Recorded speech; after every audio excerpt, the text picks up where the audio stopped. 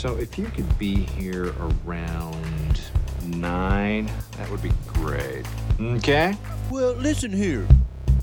Hello, I'm Miss H, and today Mr. O and I will be discussing Episode 9 of Season 8, Life After Lockup. On this episode, Lindsay confronts Blaine about how he really feels in their relationship. Justine has an emergency C-section. Taylor tells her girls that she broke up with Chance.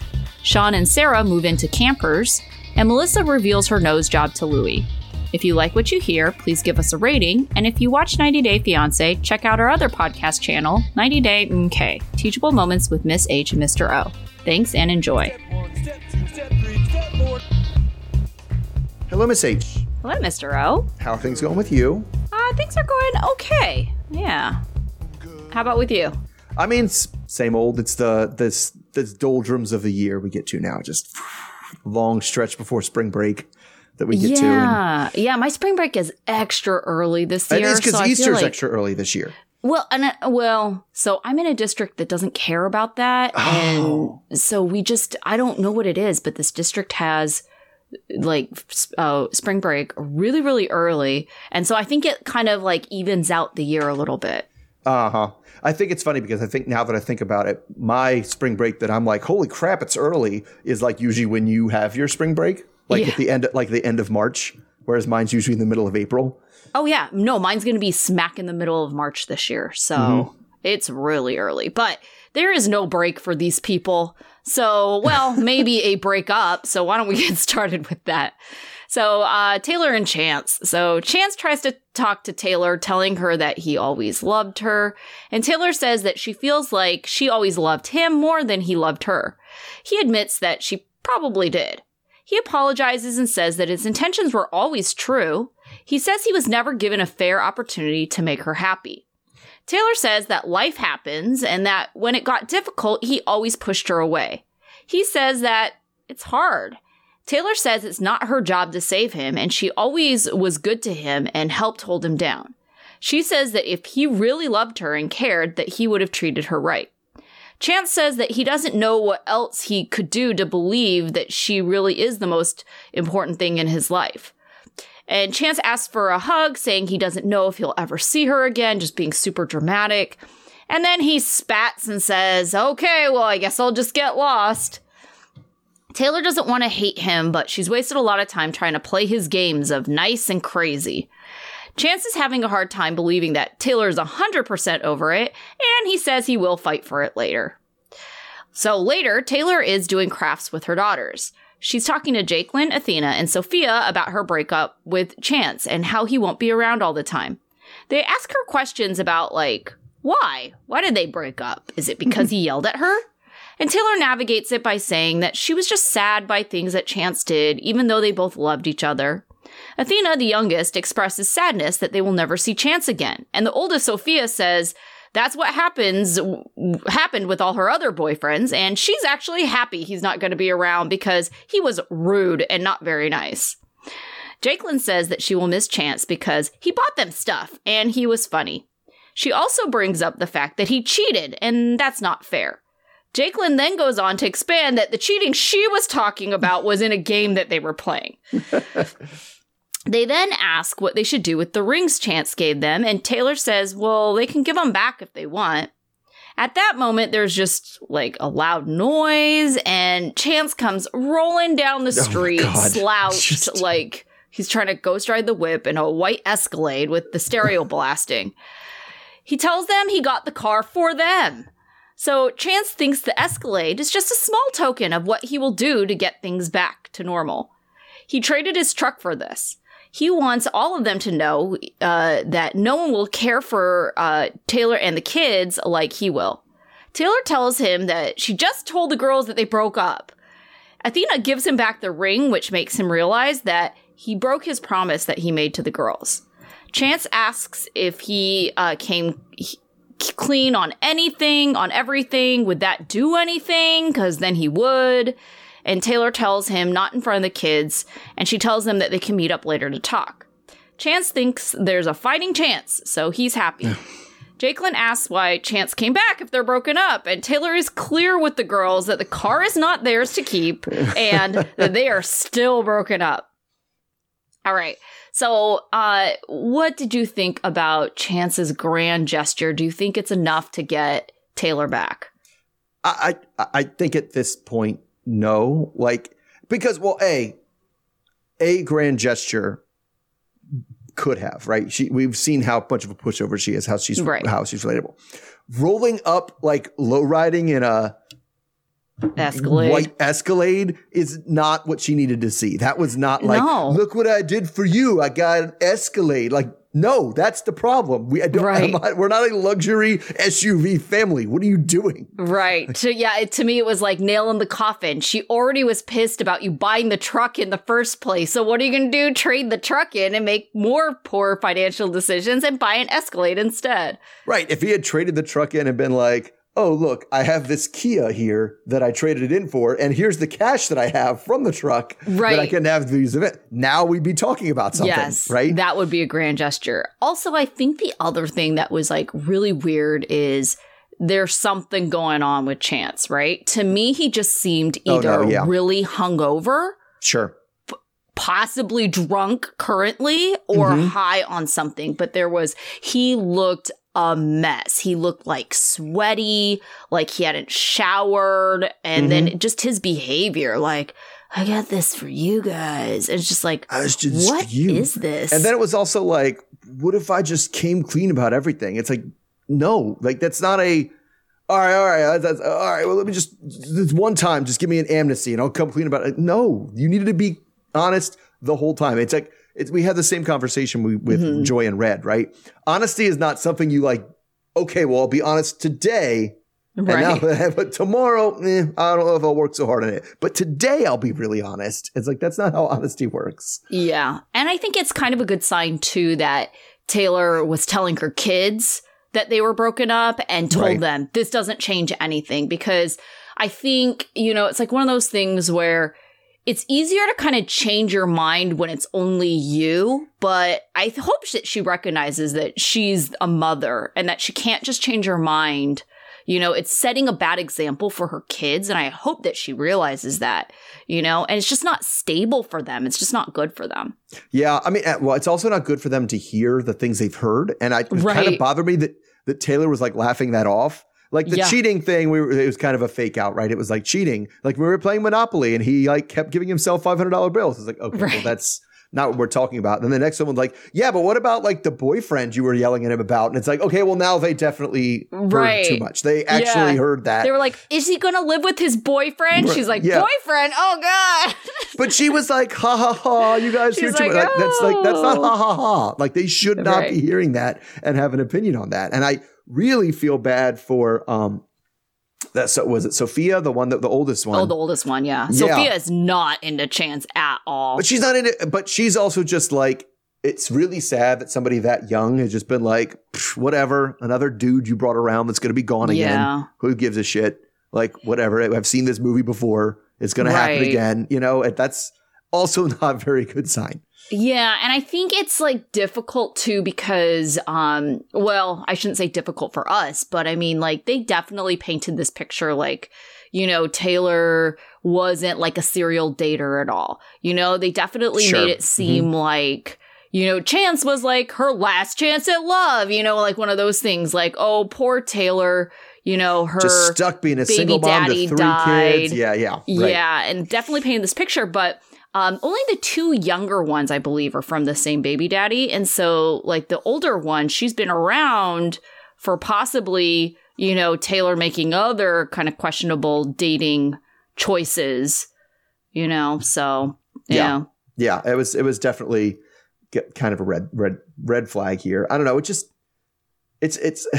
just so stupid and annoying at the beginning, right? When Chance is like, my intentions were always true. And it's like, but they weren't. Like, they weren't. What are you Where were you? And then the thing that bothered me, and it's kind of like the key thing about Chance and the reason he'll never get ahead and the reason unless this changes, he's not going to realize it, is, she's like, well, what are you going to do now? He's like, I don't know. Maybe I'll just go get what I want because it seems like everybody else is always getting what they want. And it's like, Chance, you've never stopped doing that. There was no point where you didn't just stop getting everything you wanted whenever you felt like it, right? And the newsflash to him, everybody else does not just get what they want all the time because they feel like getting it. That's not how life works for anybody. And so like, if he's going around thinking that life's unfair because I have to make sacrifices and choices, but everybody else just gets to do what they want all the time, he's got a skewed version of what life is like. Right. And I think what makes his situation worse about like going after what he wants all the time, you know, and kind of being selfish about it is that he always does it, like jumps right in impulsively with zero plan. Right. Yeah. It's not like I'm going to work for what I get. It's just like, well, I deserve it because there's no just because I deserve it because I deserve it. Well, I think he would probably argue, you know, like I spent all that time in prison and I got nothing that I wanted then. So now is my time to shine. Right. But why did you spend that time in prison? Because you wanted money and you just took it from someone. Yeah. That's when you got it. Right. Yeah, I would be shocked if Chance stays out of prison if what we saw on this episode like continues. Because we know he's already back in trouble. Like we've seen on Sarcasm and stuff that he's in the kind of trouble that can land you in prison already. Right, because I was going to say, isn't that his whole thing? Like he was high on something and that's why it emboldened him to go into the bank and just be like, hey, give me your money. Yeah. I'll ask real nice. Yeah. All right. So I guess let's just jump from one of our dumbest guys to the other one of our dumbest guys. And we'll talk Sean and Sarah. Yeah. So Sarah is just like Facebook living on the show to whoever her fans are or whatever, but because it's their moving day. So this is the first we've heard about moving day. Right. And she tells us they're moving because they're broke and they can't really afford their current house anymore. So we see Sean putting the indoor hot tub, what we saw from a previous season, onto the flatbed of his tow truck. So the move was prompted by their landlord, or at least the story is their move was prompted by their landlord raising rent to the point where they're just about to the point where they have to live out of the tow truck.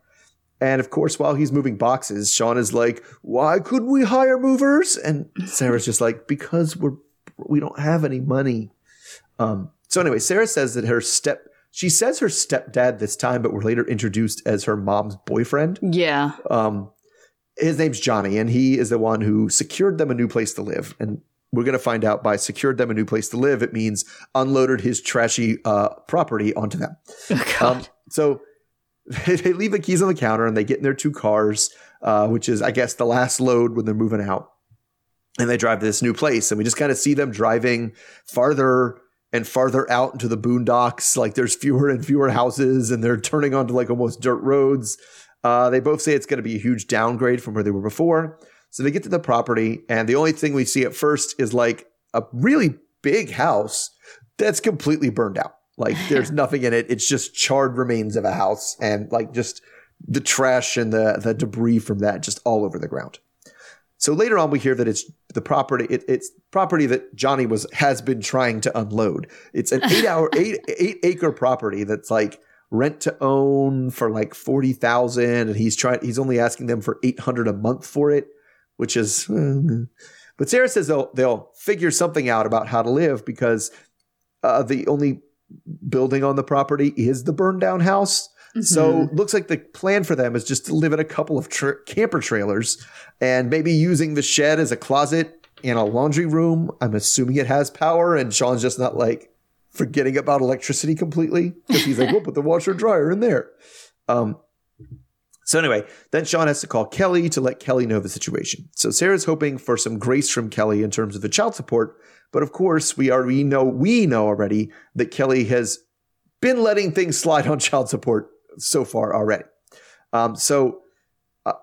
Sean says that their moving is going to save them like $3,000 a month, even though I don't know how it could possibly save you $3,000 a month because you're putting or I'm hoping you're putting something into this. Right. Well, and even if they're just paying the rent, right, it's $800. Yeah. If they're spending $3,000, that's $3,800 a month they were paying for rent for that house. They were not doing that. No, because I Zillowed it and I looked. You can get like a 5-bedroom house that's like 2,500 square feet for like $2,000 in that town. It's like they're not saving. I don't know where he gets that. So anyway, he tells Kelly that he's camping full time now. So he explains that they bought this property because, and I don't think she hears the end of that sentence because she's just like, you bought property? You owe me all this money. Why are you buying stuff? But it was because the rent was crazy and all. Yeah. So Sean explains that it's just him spending a little bit extra now up front, so it's going to save money in rent in the long run so that he can meet his obligations. So a few hours later, it's time for a campfire and s'mores with Sarah's mom, who apparently Sean can be in the same room with her now. Like, we didn't have a resolution for that, but they're like right next to each other, like, I know, yucking right? it up. And Johnny, and they kind of leave with this happy, hopeful music playing, despite the fact that they're living in trailers on a abandoned farm. Like, it's not really the happy ending I would have gone for in terms of that. So I guess if you had to trust somebody to, renovate this burned out house, would it be Sean or would it be Chance? Oh gosh, that's a good question. Sean, I would say, and I know nothing about Sean's ability to fix up homes. But I know so much about Chance's inability to fix up homes that I would trust someone who knows nothing and has zero experience over Chance. I might because at least Sean is probably going to go to YouTube. Right. And try to look it up. And try to look it up. He won't just assume he knows it and then do some half-assed job. Right. That's true. That's true. Yeah. But I mean, they're both not good with money. And the other thing that I was thinking of, is when he's saying he's saving $3,000, isn't that they're currently, their rent wasn't really a difference of $3,000, but he said that the landlord raised it significantly. So maybe the $3,000 is what they would have been paying if they had stayed. Yeah. There's got to be a place that's cheaper that's somewhere in between $3,000 for a townhouse, which it depends on what part of the country you're in, right? Sure. In the Bay Area, that's a steal, right? Like you're doing great, right? But in middle of nowhere, Ohio, not so much. Yeah. Who knows? I can't remember if they have animals too, but I think that would factor in. Animals does make it trickier. This is gonna be rougher than I think it is. And it does kind of bother me that Sarah is the one out here being like, oh my God, we're broke. I can't believe you're spending all this money. And she had 2 cosmetic surgeries within the past year.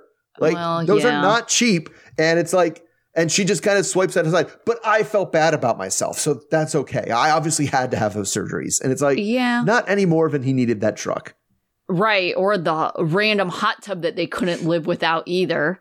They got that on that tow truck when they were moving to the campers. Is that going to live outside now? I mean, it was an inflatable hot tub. But it's not like Which a real, is why it was nice weird to me. Why don't you just deflate it to move it along?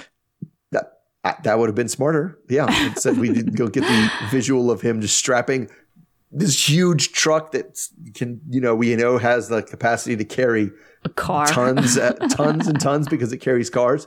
And he just strapped an inflatable hot tub to the top of it and drove around. It's like, oh my God. Yeah, I mean, they're both not making good financial decisions, but I think the way Sarah kind of sees it is Sean continues to not make good financial decisions, on a daily basis, right? And you're right. I don't know if it is that much different than Sarah being like, okay, well, let me just make these gigantic purchases. But I do think I will credit Sarah with, I can imagine that she spent more time saving for the procedures than just impulsively getting it, because the thing that Sean and Chance have in common is, well, you gotta spend money to make money, and so they're just freely spending money thinking that somehow there will be a return on their investment. Well, they're also both suckers, right? They're both like, man, I got this shitty ass limo that I gotta get my hands off of. This is just sucking money. What idiot would buy this?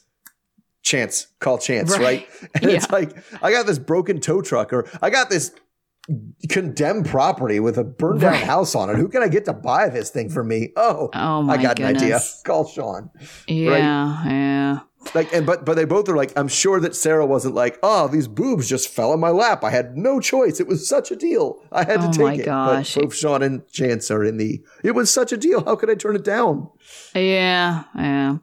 Well, let's move on to maybe a little bit better news, and that was Justine and Michael. So Justine and Michael, they go to the doctors, and the baby is healthy, but there's something they want to talk to Michael's mom about.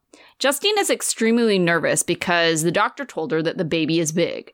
The doctor's concerned about the size because Justine is just too small for the baby at this moment. That means that the baby could come any day now.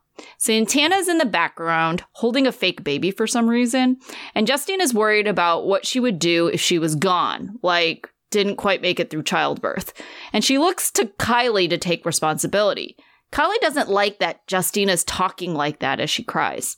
Michael tries to reassure everyone that he will be there for the family if anything were to happen. There are hugs all around. Later, Justine is tired and feeling sick. Maria, Michael's mom, says that they need to go to the hospital. Michael gets the bags and the kids saying that Justine is in pain and the baby doesn't seem to be moving. Michael is worried that this could be a medical emergency, so he wants to get to the hospital.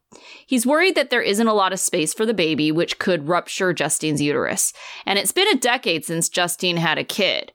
Justine is going to have a C-section and the doctors and nurses are going through all the potential complications.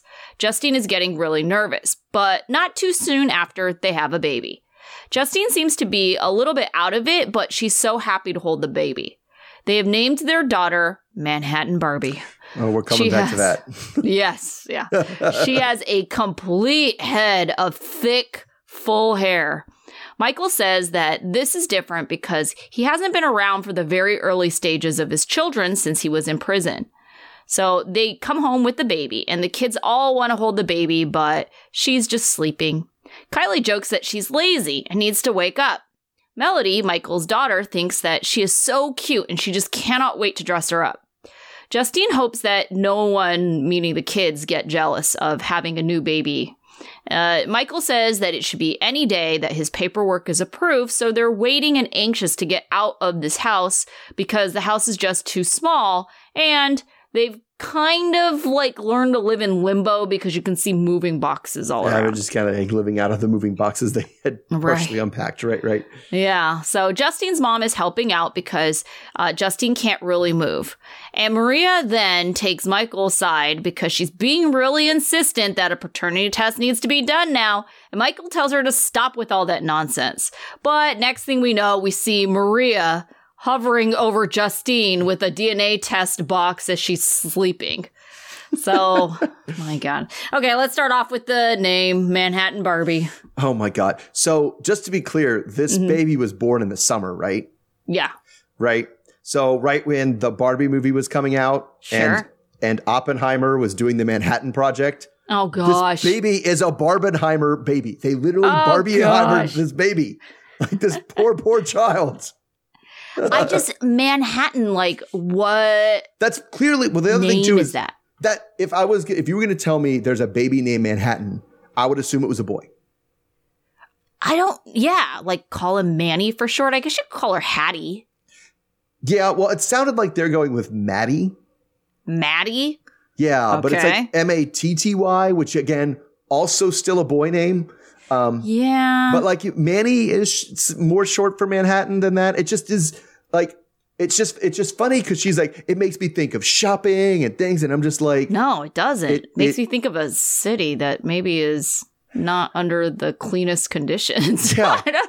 I associate it with like rats and. Yeah. And I like New York, but like, I don't know. It's like New York is New York. It's like, I mean, there's tons of Brooklyns, right? Yes. Uh-huh.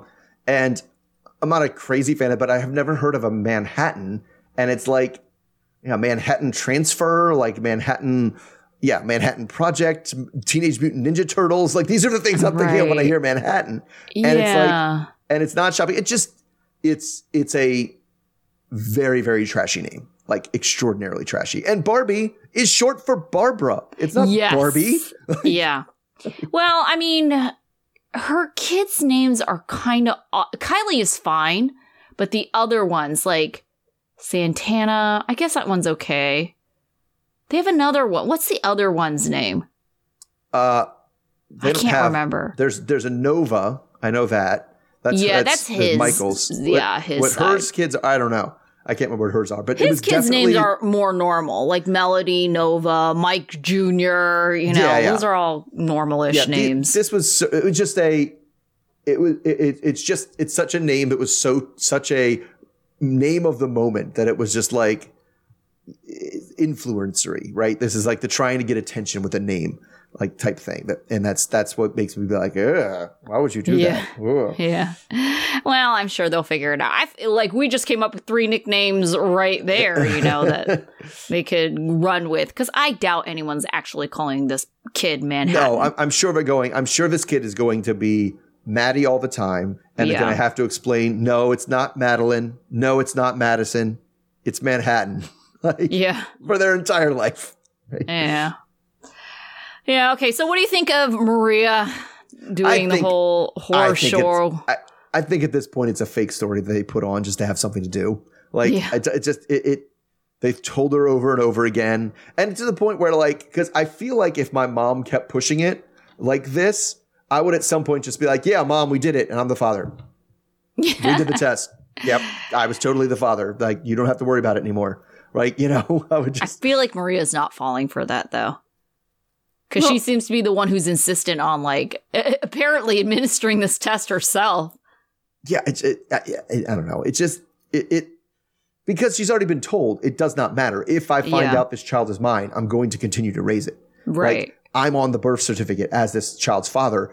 That gives me legal rights, whether the DNA comes back or not. Yeah. Right. And so what does it matter at this point? It doesn't. It doesn't matter at all. And she's like, and of course she keeps doing that same thing where she's like, well, I'm not accusing her of anything. And it's like, yes, you are. There's no other way around.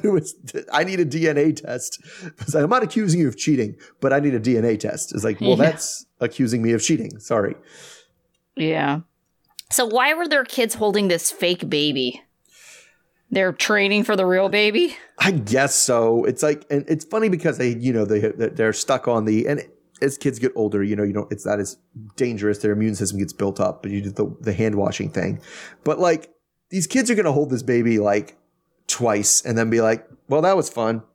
I'm done with that now. But no more interest. Yeah. Have him come back when he can play. We'll play with him when he can play. Yeah. When she can play. We'll bring her back then. Right. But I wonder how much, based on what we've been hearing from, what Michael's telling Melody and stuff, how much of a role is somebody like Kylie going to have in raising this baby? Yeah, right? For sure.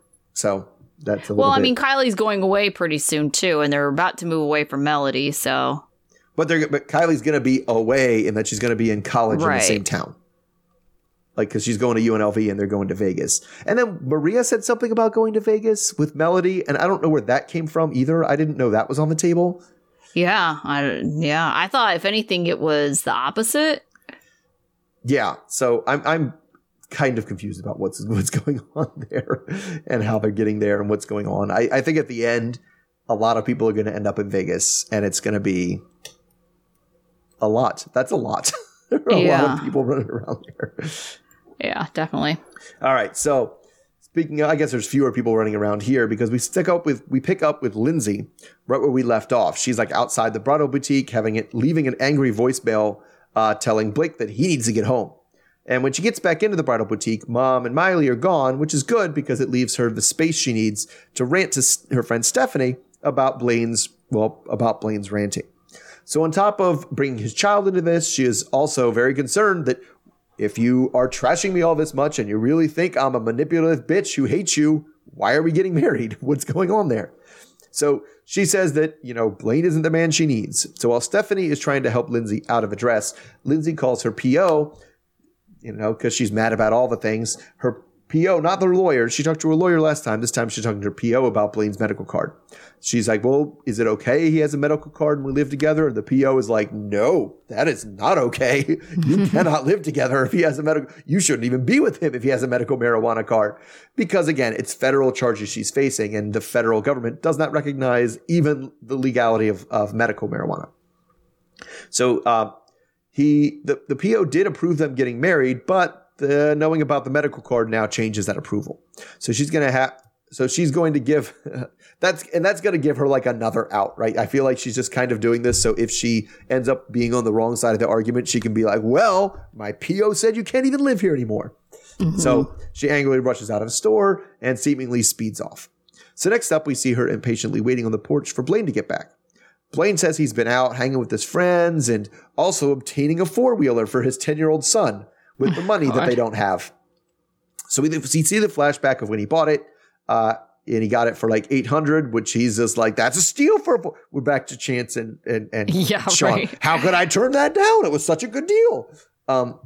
So Lindsay not okay with him buying a toy with our hundreds of dollars, especially as she's like trying to scrimp and save and shake people down for money. So to get there, even as he puts it, it's for everybody though. It's for everybody. So she's like, don't put that on me. Yeah. He accuses her of being hypocritical because he says she spoils Miley and he just wanted to get something for his son. I bought something for my son. So the first time he says it, and then he starts screaming it like I just did. I can't even buy anything for my son, like just screaming. So he said he's getting tired of always keeping his mouth shut, which is a great opportunity for her to bring in about how you don't keep your mouth shut at all, do you? You just keep your mouth shut when I'm around. So she tells him to go ahead and say what he thinks to her face. And now, instead of saying everything behind her back.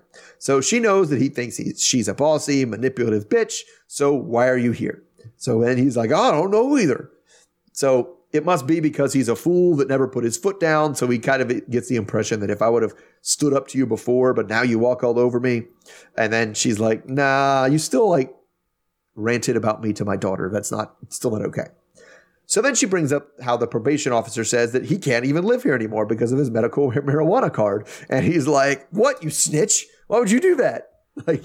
And then she says, well, you can't have it. And he just does this awful but I'm depressed. Oh my gosh. What am I supposed to do? So of course we know the card was just the icing on the cake. And really it was the real bad thing here was his ranting and bad mouthing her to Miley. So we come back to that. So he agrees that he owes both Lindsay and Miley an apology. And then she drops the bomb that, well, Miley also says she doesn't want you to live here either. So then he just starts to storm out. He first leaves with a baseball bag. Like it's like the bag that kids take to baseball practice where you put a backpack on and there's two bats. I'm like, I don't know why he had that, but there were definitely two baseball bats. And then the rest of his clothes are in garbage bags. So he keeps leaving, and while he's walking in and out, they're just yelling nonsense to each other, really just both trying to claim the status as the real victim here until he finally yells about how he's the victim because she was running off with a married man. Like dramatic entry, and like that's the end of that. So, I mean, who you got here? Because this is pretty stupid on all sides, I feel like. Oh my goodness. I don't know. They're done. But I feel like for once Blaine kind of realizes it's done, right? And I feel like this is why he's kind of let his crazy show a little bit. Right. He's just gotten so mad. I don't think he's entirely wrong in some of what he said in the argument, but the delivery is like not helping his cause. Like he kind of said, like he had established in their relationship that he just kind of sits back and takes everything, right? And he doesn't really ever talk back or mouth off to her about anything. And that's part of the reason why he's kind of unhappy is because he's just kind of expected to accept things for how they are. And I mean, that's his experience. And I can certainly see how that has happened because of the way that we see their dynamic. But just he was off the rails compared to like what we have ever seen him or really her. Like you could see the frustration in his face. I thought he was going to blow up. I was like, oh my gosh, what is happening right now? Yeah, but she definitely, if she really thought that this relationship is salvageable, I don't know if she would have told her PO that he had a marijuana card. No, I think that was definitely no, we can't. There's no turning. It's not even. It's out of my hands now too. Right? It's out. It's done. It just is like I feel like he has it in his head that it was just to keep the peace and to make this relationship work. I just sat here and have been taking it this whole time. But what we hear him say in the background, it's not like reasoned arguments or I'm feeling frustrated that I don't have a voice. It's like what he wanted to say back was, well, maybe if he wasn't such a manipulative bitch, this would be a better relationship. And it's like, that's not helping. Like, and that just is a fight, right? It's like, it's interesting that even you said it that way. He hasn't been talking back. And it's like, you shouldn't be talking back to your partner. You can have a discussion with your partner, but like giving them lip and attitude like a petulant teenager is not a good way to behave. Right. And if you're just like, well, I wanted to say all these mean things about how like crazy you are, but I knew that would just be a fight. So I just sat here and just thought it to myself and just stewed over it. And it's like, well, you have to have a more productive way of coming to working through things than just wanting to call the other person names really bad. Yeah. I mean, honestly, like how their relationship has kind of evolved to where it is right now, like it's just for the best that they part ways. You know, it's sad when you think that you are going to marry this person because you're envisioning your life with them, and especially in Lindsay's situation. And I'm not saying I feel sorry for her at all, really, but I mean, it must be disappointing for her to feel like she's setting up her daughter for success if she were to have to go back to prison, you know, and to kind of see all her plans kind of fall apart. At the same time, I don't know, Lindsay probably shouldn't be making life choices for her daughter at this moment. She can't really seem to, you know, figure out her own stuff. I mean, she's certainly making progress, but, you know, it's just these two people, like, why are they together at this point other than their need and want for stability, it really seems like. Yeah, I mean, it's kind of an inertia situation. It's like, well, we're at the point now where I'd like to be able to settle down, and you're here, so I guess it's with you, right? Yeah. But the other issues were just way too big, and you can see that with the. You know, we've said it before, like the biggest issue when it's like, is this couple going to be able to make it, is whether or not they talk to each other with contempt, right? That's always the big word. Yeah. That's all. That was this whole conversation was massive contempt on both sides. Oh, right? Sure. Yes, they've gotten to the point where there's a lot of resentment, and it's like, do you even like each other? Because it doesn't seem like you do. It doesn't seem like they do. No, it really doesn't. No. Let's take a look at our last couple that, you know, seems to be in a better place, although there were some flashes of contempt through this episode. That was Melissa and Louis. I mostly blame that on drugs, but yes. So Melissa says it's time for them to take a pregnancy test because they don't want to worry about it or be surprised the day of surgery when she has to take another pregnancy test. They have both completely lost their mind as Louis is yelling out the window that Melissa is taking a pregnancy test, and Melissa is nervous about being pregnant by a pizza boy, as she puts it. Their first test is blank 2 minutes in, and they're just worried. They're like, what does this mean? But they're relieved that the test is eventually negative. Melissa asks what they would have done, and Louis says, it doesn't matter. It's not positive, so why are we even talking about that? Melissa then needs help removing her fake nails, and then Melissa thanks Louis for being supportive and helping out. Louis says he will support anything she does unless it's crazy. He says that he's a little worried that it'll soon be something else, like he's kind of worried that she'll just get addicted to plastic surgery. Melissa says that she's going to ease up on him because she feels bad that it's been so hard on him since he's been out of prison. Melissa says that he's always so positive, and she knows it's discouraging for him to feel rejection constantly because of his past. Louis thinks that Melissa is hard on him because she just doesn't want them to fail. Louis appreciates hearing this from Melissa, though, and Melissa says she loves him and sees potential in him.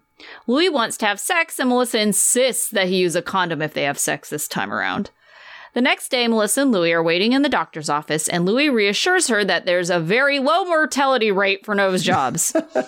Way to comfort her, Louis. Louis didn't want her to have it because it could possibly change her entire face and feels like it could be a waste of money. After Louis naps in the waiting room, he goes back to get a drugged up Melissa. Louis has a chance to take care of Melissa, but he's worried how she's going to be. Rightfully so. He's hoping she'll stay drugged up and calm, and Melissa's already criticizing his driving and his ability to follow GPS, so Louis says, yep, she's back to normal. Louis is having a hard time trying to keep this ride smooth because the roads are bumpy, and Melissa's just complaining the entire time. She doesn't want to drink the water in the car because it's too hot. She then, when they get home, gives him a hard time about the pillows. And she says that he's just aggravating her. And he says that he just wants her to go to sleep so he doesn't have to deal with her anymore. Melissa has her last appointment with the doctor. So this is like a month later where she's going to get her bandages off and gets to see the final product. Louis is trying to keep it real with Melissa, hoping that it will be okay. But he says that no matter what, she'll still be beautiful to him. Later, Louis plans a romantic time at the beach. He admits that Melissa's nose job kind of irritated him when he first found out. The first week of recovery, he then tells us Melissa was bitchy to him. Louis is laying out a blanket with some cheap bottles of wine. He says it's coming from the heart and he's still trying to save money and make responsible financial decisions. Louis calls his mom from the beach to tell her about Melissa's reveal. She seems happy for Melissa because that's what Melissa wanted. Louis says that he will try visit his mom very soon. And then Melissa walks up on the beach to meet up with him with a scarf wrapped around her face, and we don't get to see what the reveal is, at least not this episode. I know, right? I don't know. Do you anticipate a full, like, whoa? Or is it just like, okay, like it looks different, but not like terribly noticeably so? I don't think it's going to be terribly different. I think she's just going to go from having what is kind of a big nose, like she had a decently big nose, to a I don't think it's not going to be Michael Jackson's nose, right? It's not going to be a crazy little skinny, like it's going to be fine. Like I don't think it's even going to go to the point of being like an ultra small nose. It's just smaller. It's just everything is the same, just, shrunk down a little bit. I had a friend in college and her dad was a plastic surgeon and she had, I would say, a pretty big nose, and she had a nose job, I think, right when she graduated high school. So it was before I had met her. But her nose, like, I never saw the before. I just know she had a nose job, and it's kind of like, okay, it wasn't like super huge, but it wasn't super small either. But I think like that's the thing, right? As long as it's kind of an improvement on what it was before, like I think that's what the goal is for plastic surgeons. I mean, because they're not trying to completely, wreck the structure of your nose. Right. Well, yes, because you don't want to then have somebody who literally can't breathe through their nose because you did such an awful job on your nose job. Right. It still is a functional body part. Right. But I don't know that Melissa's necessarily going to be. We've seen a number of these people, more so I feel like on 90 Day, but not completely, that like we've seen people go in to consult with plastic surgery and they're like, oh, okay, so I can change this up. It'll still look natural. And they're like, nope, don't want that. Don't want it to look natural. I want to look like I got surgery. I want it to look like I was crazy and got huge. And then you tend to see it with boob jobs, right? Yeah. Like, there are definitely women who get a boob job who are like, the doctor kind of assumes everybody's like, all right, we're going to go a little bit bigger so you can fill out your dresses a little bit more. We're going to make them look natural. And they're like, nope, bolt it on. I want huge bolted on balloons on my chest. That defy gravity. That's what I want. It's like, okay, all right, well, we can do that too. And I don't think that this is I want a toothpick with two little holes on the end of it. That's what I want my nose to look like. I don't think it's one of those situations. Yeah. Okay. Well, we'll see. Next week, hopefully. Yeah. All right. So we didn't see a lot of couples this week. Chevelle Quaylen, Brittany Keerock, Eris Cameron, Joy and Red. And that's kind of surprising because the commercial said that next week is the finale. Oh my gosh, is it? Yeah. Well, we're not moving towards any kind of wedding of some kind. We are for Chevelle and Quaylen. Oh, yeah. Oh, gosh. Well, that'll be a shit show. And Brittany and Keerock. I don't think they're not actually like they haven't been wedding this. Have they? Yeah. They've just been like doing their stuff. Yeah, sure. Right. Yeah. All right. So out of the group you saw this week, who would you say is your student of the week? I always give it to the person who has a baby, even if they name it something stupid. Oh, so gosh. Justine did, produce a person with her body. So that is pretty quite impressive. Yeah, I went with Michael, actually, just because, he saw how the family was reacting to everyone being super emotional. He was like, I'll still be here for you. You don't need to worry about it. And then also, kind of shutting down his mom. No, we are done with this DNA test. I keep on telling you, stop it. Yeah. Yep. All right. What about your dunce? I mean, Chance. Just a fool. Just being a fool. Rolling up in the Escalade. He rolled up the same way that Bobo rolled up when he was like, yo, where's your man at? He just rolled up all slow and be like, hey. Did you think this was impressive? It's so he cannot read the room at all. No, he can't, which kind of brings me to my life lesson. It's like, if you're trying to get someone back, do not involve their children. And I kind of felt like this was his weird, manipulative way of being like, because even they're like, oh, we could watch movies back there? Yeah, you could watch Paw Patrol. Like, he knows how to get these kids. Yeah. Well, yeah, by giving him shit. And that's how I liked him in the first place. Even the kid who liked him wasn't like, oh, yeah, he's really nice and he cares about us. He was like, nah, he buys us stuff. And he's funny. And that's because he's mostly dad jokes. But still, like, that should not be the basis of your parenting relationship with someone. They buy you stuff and he tells you stupid fart jokes. Yeah. Okay, so, what about your life lesson? My life lesson is to Louis and Melissa, more like Louis. He kind of got the gist of it. People coming out of surgery are the crankiest people on the planet. And so, like, the idea of it, like, Melissa, everything made her mad. I was like, yeah, that's what she had surgery. Everything. And just everybody comes out. This water's too warm. My pillow isn't comfortable. And they're just mad at the world. Like, that was 100% par for the course. So, at least he seemed to understand that. He's like, maybe if she gets some sleep, she'll figure it out. That's all you can do. Just get him to a bed as quickly as possible. Yeah, definitely. All right, so we will be back this time next week with our season finale, it seems like. That's what I said. We'll see. Okay, until then. All right, see everybody then. All right, okay, bye.